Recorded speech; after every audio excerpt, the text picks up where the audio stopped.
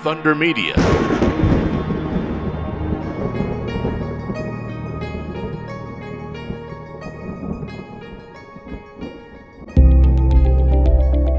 Today we conclude our look at Premier Racing with the team principal, Matt Cook. Cook started his supercars journey with Dick Johnson Racing, and he still remembers that first time at the track. Of course, I still remember my first race meeting at Winton. I think we were on the podium and I thought, how easy is this? You know, this is pretty cool. But the competition was a little bit different to what it is today, and the technology was a little bit different, but nonetheless it was still amazing to be a part of, and I was hooked from the first race meeting. Even after his first weekend with Premier, he's got some hard chats to have back in Queensland. We can't have performance until we have reliability, and at the moment we need some massive reliability, and the performance will come with that. So yeah, there's going to be a good debrief next week. There is a plan to go faster and a test day before Hidden Valley, the next round of the championship. We're testing this coming Monday week, and we've got to still try and iron out a few bugs and see what's going on and try and progress forward. It's all about putting procedures in place and hitting these little 1%ers so the car doesn't stop and just continues down a very strong path.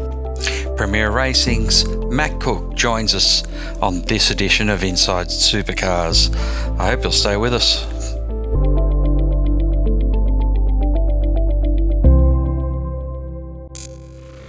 Hi, I'm Chaz Mostert. Hi, I'm Shane Van Gisbergen. And you're listening to Inside Supercars.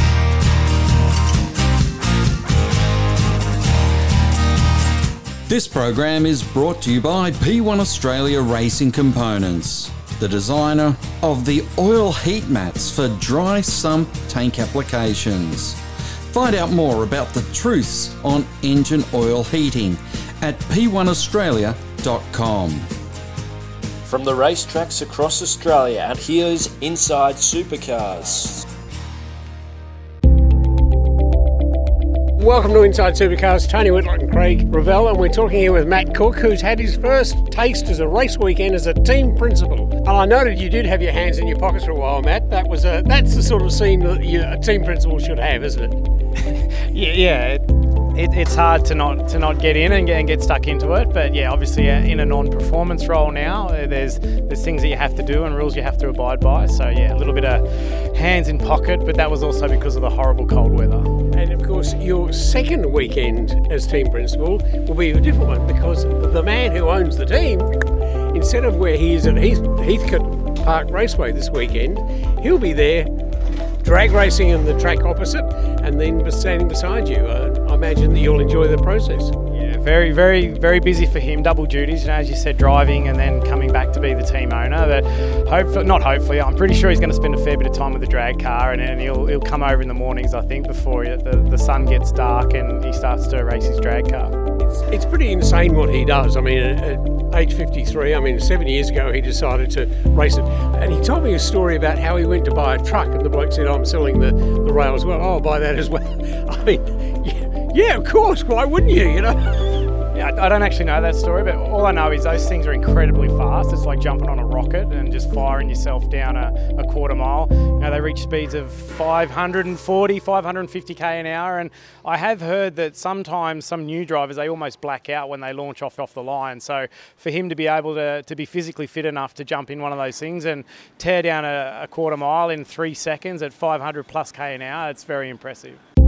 Now, while it's been a tough weekend, you've had some success here, moving forwards on the grid and things like that. But your background is that you know this game pretty well, both in a motorsport as in other categories, but also in this particular one where you've been at Triple Eight for some years. How many years at Triple Eight? Yeah, just 9.5 years, nearly 10 years at the end of this year. Okay, and of course, most recently you were running Super 2 and GT programs, and the GT involved Asia as well. So you'd been up there a number of times? Yeah, very, very busy. I think pre-COVID, when we were flat out doing GT Asia and Super 2, with a bit of pre-season testing in Sepang, we ended up being away about 18 weekends a year. So we were busier than the main series guys back then, and that was going to continue on this year as well, because they're continuing to do GT Asia, GT Australia and Super 2. So yeah, busy times. It's not as if you're sitting around for weeks in between race meetings. It's sometimes finish one race meeting on a Sunday night in Australia and we're overseas the Monday morning. So yeah, it was very, very tiring. Okay, you've got now a couple of weeks to go back to the factory, and of course you're going back to a new factory. Yeah, definitely. Yeah, well, that's been very exciting. Can't wait to move into that. It's been a couple of months in the process. So we're not gonna rest on our heels. We didn't have the best weekend, as you said, but we're gonna go testing this coming Monday week, and then try and then we're testing this coming Monday week, and we've got to still try and iron out a few bugs and see what's going on and try and progress forward. It's all about putting procedures in place and hitting these little 1%ers so the car doesn't stop and just continues down a very strong path. With a new startup team like this, you would be used to a very organised, very structured systems. When you came into the team, were your eyes open enough to what's missing and how much of that systematic work needs to be done to get everything into racing order? I wasn't surprised. I knew what I was in for. This team has done a fantastic job in a very short period of time. They've gone from a team that wasn't so good, and they've done a lot in a very short period of time. So I knew what I was in for, but for me, it's just about putting all those procedures in place. So so the guys almost don't make a mistake. If you read the rule book, or if you read the playbook, I should say, there's no reason why things should happen. So it wasn't a surprise. There's still a big hurdle, a big hill to climb. We still need to find some full-time staff and things like that. But the team to date has done a fantastic job with the limited resources and people that they've had.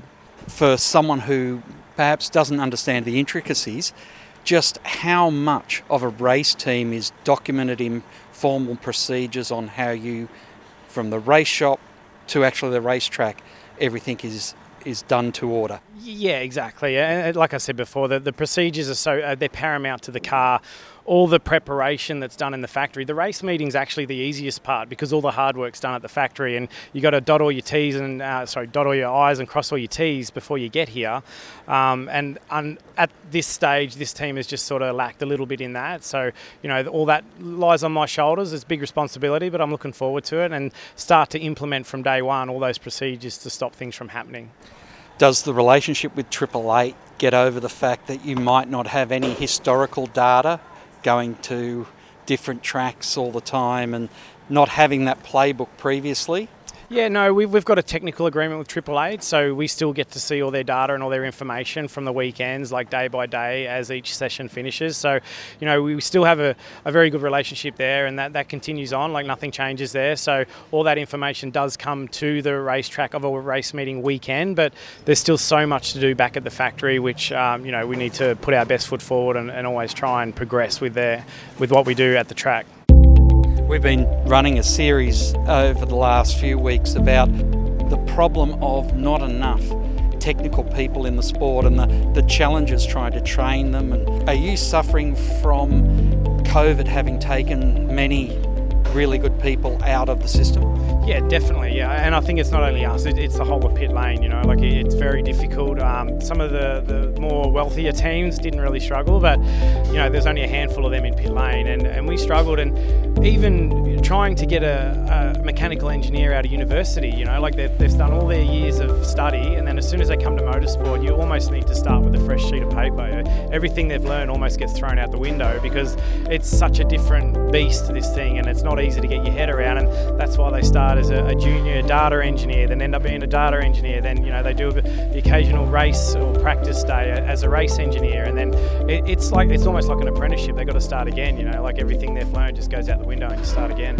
You've been on both sides of the fence, from a customer program side of things to a manufacturing team. What's the attractiveness of coming to a customer team like Premier in a year where it's such a transition year from the end of Gen 2 or next gen to then Gen 3? Yeah, you're definitely right. The attractiveness is next year for me. It's all about Gen 3 because I've said it a few times already in the last couple of months. It's going to be like the flat pack you buy from IKEA. Everyone gets it, you put it together and you race it. Everyone's going to have the same geometry, everyone's going to have the same componentry, and the bigger teams that do have that engineering prowess behind them, they won't be allowed to fabricate a new upright or new geometry and make all these new fancy bits that make the cars faster and faster throughout the year. So what you get at the start of next year is going to be the same as what you have in December next year. And is that going to then potentially bring the costs down, not having to do mid-season upgrades or trying to tweak components? Yeah, 100%. Yeah, all those, like a pair of uprights for a V8 supercar is 40 grand. So, and when you design one and it works, you don't just have one. You need spares and you need backups and things like that. So you can burn up a couple of $100,000 up very easy in this category. So to negate all that, everyone's going to have exactly the same equipment. You buy it off the shelf from, going to Bunnings. Everyone's going to buy exactly the same thing, and then it's going to make for some good racing. Larry Perkins calls it socialist racing. Oh, does? Yeah, well, he's a very clever man, yeah.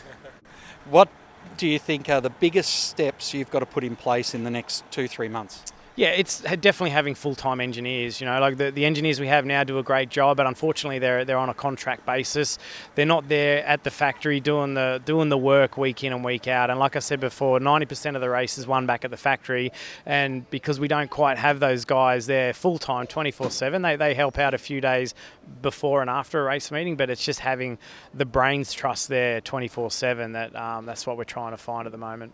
And sitting down, how confident are you with the Excel spreadsheets and making sure the budget balances? Yeah, absolutely. Yeah, that's another big thing. I've got Peter's very good at the moment. He's allowing me to do a lot and spend a lot of money, but eventually, you'd obviously have to watch your pennies as well and make sure it's all getting spent in the right area. And again, that's all on me and making sure that we are doing things in the right areas and tightening the belt in other areas where we need to. When does the attention have to turn to next year and what Gen 3 is going to be? I guess it's a little bit easier for us because we are going to be a customer to Triple Eight. So, we will receive our car finished, ready to go. So it's all about everything outside of that, making sure all the other spare parts and things are in place so that when the car does turn up, we're sort of ready to hit the ground running. Let's just look at Matt Cook Incorporated, right? And let's look at your motorsport career. You're born where? Born in New South Wales, but don't hold that against me. Yeah. No, I won't indeed. I too was born in New South Wales, a bit before your time. Only a couple of years, mate. Only a couple. You've aged well, I can tell you. Okay. 46 in 2 weeks. Yeah, right. Oh, yeah.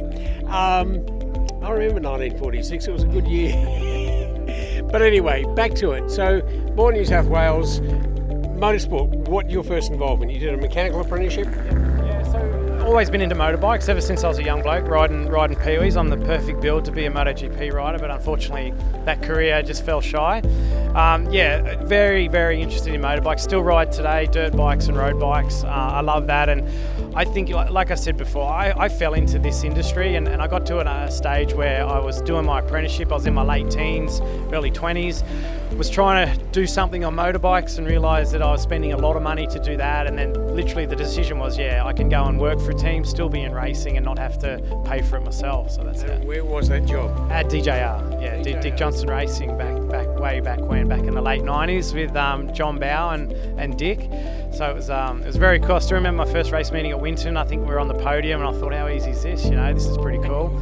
But the competition was a little bit different to what it is today, and the technology was a little bit different, but nonetheless it was still amazing to be a part of, and I was hooked from the first race meeting. Well, that's wonderful to hear. I'm probably sure I was here as well. Yeah, you were. RaceFax was massive. It was a huge success. Yeah, I reckon you were still working out of your caravan or a Winnebago or something like that. Yeah. We'll leave that enough.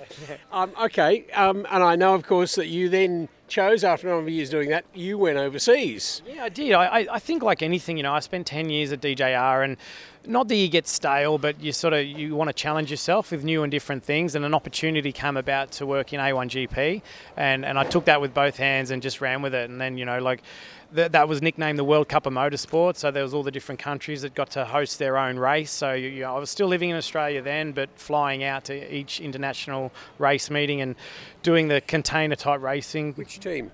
Team USA, that was the first one I started with. And the team, the professional team that was running that? Yeah, Andretti back then. Yeah. Okay. And then progressed to, I worked for a DAMS team after that, which was Team Portugal. Yep. For the last 2 years, so 3 years in A1GP. I only went to 4 of the events, 2 in New Zealand, 2 in Australia. I got to know Alan Docking as a result of it, and yeah, I agree with you, the series, it was a wonderful series. There were probably powers that you and I have never met, never will know, that probably sort of thought we need to kill this series off, because it was a terrific series. It was, and I said, even when I went to Formula One, I said if A1GP was still around, I'd still be doing it, because it allowed people like myself to get that single-seater experience, but then half the pit lane was full of guys that didn't want to do 21 races a year in Formula One, still got paid a very handsome salary, and they could do the 9 or 10 races a year or whatever it was. So it was a stepping stone for me, but like a retirement village for some others. With the A1 model, is that a model that could be easily translated into supercars, because they were doing it where common spare parts, common builds? Is that a model that you think supercars need to now transfer to because of the nature of what the next generation car will be? Yeah, definitely. It's definitely getting a lot closer to that. So A1GP, they had a car that was built turnkey, ready to go. So if you crashed a car, you could go down to the A1GP garage and they'd have a car there ready to go. And, you know, you have a crash, you rip an upright out of it or tear a corner up, you just go and get all your bits from there. And it was very good. It was very well thought of. It was a good business plan, a good business model. And, yeah, that could definitely be implemented here with you know, hopefully next year's car. There's definitely something, you know, supercars could have a truck full of spare bits and you just rock up and get your parts and pay your bill and away you go.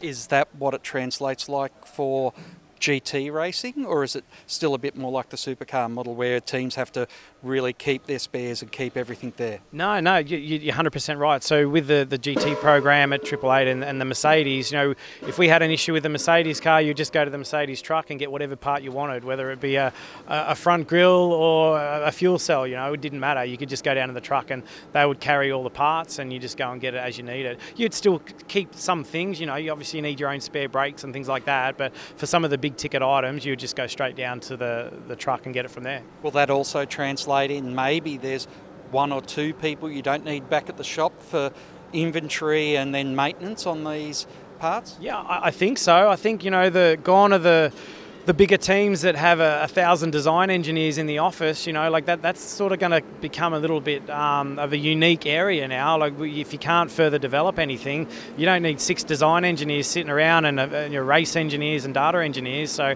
yeah, I think it's going to be, as far as cost cutting go, like some interesting times ahead with the amount of people you're going to have in your office.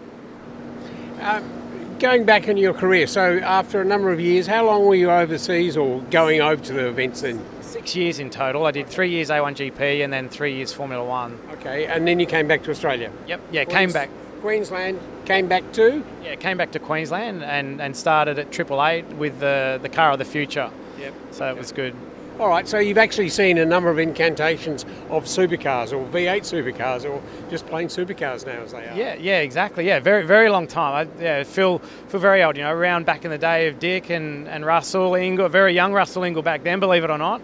And then, yeah, followed through and you know, that the 6 years that I was away, you know, to be honest, I was a little bit nervous when I came back because 6 years out of any industry is a long time, but I was very fortunate that when I came back, it was car of the future, so it was new for everybody. Nobody knew anything, and we all had to start with a clean slate, so it was good.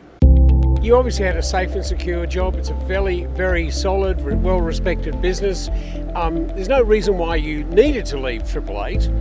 There are no sheriffs arriving at the doorstep, I assume.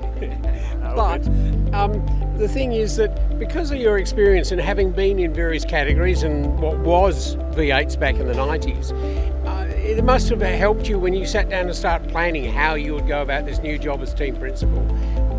Give us an idea of your blank sheet of paper. Now, what are you going to do? Yeah, exactly. Yeah, that's exactly right. And that's what Peter basically said as well. He's like, here's a blank sheet of paper. Give me a wish list of what you want and what you need. And I think it's the whole my 26 years experience in motorsport, you know, whether it be overseas in Formula One or back here or A1GP. it just allows you to lean on that, and you learn things every day. You're still learning, and you know what works and what doesn't. And for me, everything comes down to attention to detail. So if you can instill that in all of your staff around you, whether they be engineering group or mechanical or whatever, it's not a crazy science. It can be broken down very simply, and it's just about systematically going through and doing each process bit by bit. Have you got a top 3 from your first weekend with the team that on Monday morning or whatever day is the first day back in the shop, I've got this is 1, this is 2, this is 3 that we've got to have right for the next time the car comes out of the transport? Yeah, absolutely. There's some very big ticket items there. We don't need to go into too much detail here, but unfortunately they're not always going to be good things as well. Like there's some big things that we need to change and step up to, and we can't have performance until we have reliability, and at the moment we need some massive reliability, and the performance will come with that. So yeah, there's going to be a good debrief next week. Peter had said to me when I started talking to him about race formats and events and things like that, he said he's bought a ticket on the bus and he'll get on it and see where it goes. I mean, obviously you in that position as a team principal, that you've got what a series is here. And so far it seems, there have been some very good races. And fortunately no one's loading a car into a truck with a forklift, so that's a good race weekend as far as I'm concerned as an ex-mechanic. But are there things that you could see where they need to polish a little bit? Here was a wonderful day for the weekend of great weather. Crowds were pretty good, I would have thought, but is there things that you see that need changing at all? Yeah, definitely, and it comes from practice sessions, like how people speak on the radio, how people speak to each other in the debriefs, how the debriefs are run, how that, there's just a few small things in certain areas that we're lacking, but they're the 1%ers, and as soon as you fix the 1%ers in all the different areas, that eventually comes. So yeah, there's a lot to tidy up in a lot of areas. It's not just one. Okay. All right. Well, thank you very much, Matt, for joining us, and we wish you all the very best at Premier Racing. I look forward to watching the results. I'm not going to be going to Darwin. I first went there in '77, and enough said about that. But we wish you all the best for the rest of the year, and I know that we'll be catching up with you at a Sandown and Bathurst and other events. So thanks, Matt Cook, for joining us on Inside Supercars. Perfect, gentlemen. Appreciate the time. Thank you. Wonderful. Inside Supercars is produced by Thunder Media. Tune in next time for more, or lock in the podcast on your iTunes or mobile device. Search Inside Supercars. The views expressed on Inside Supercars, including the panellists and guests, do not reflect the views of the network, Thunder Media or Sport Radio. Any publication or rebroadcast of the show without the expressed written permission of Thunder Media is strictly prohibited.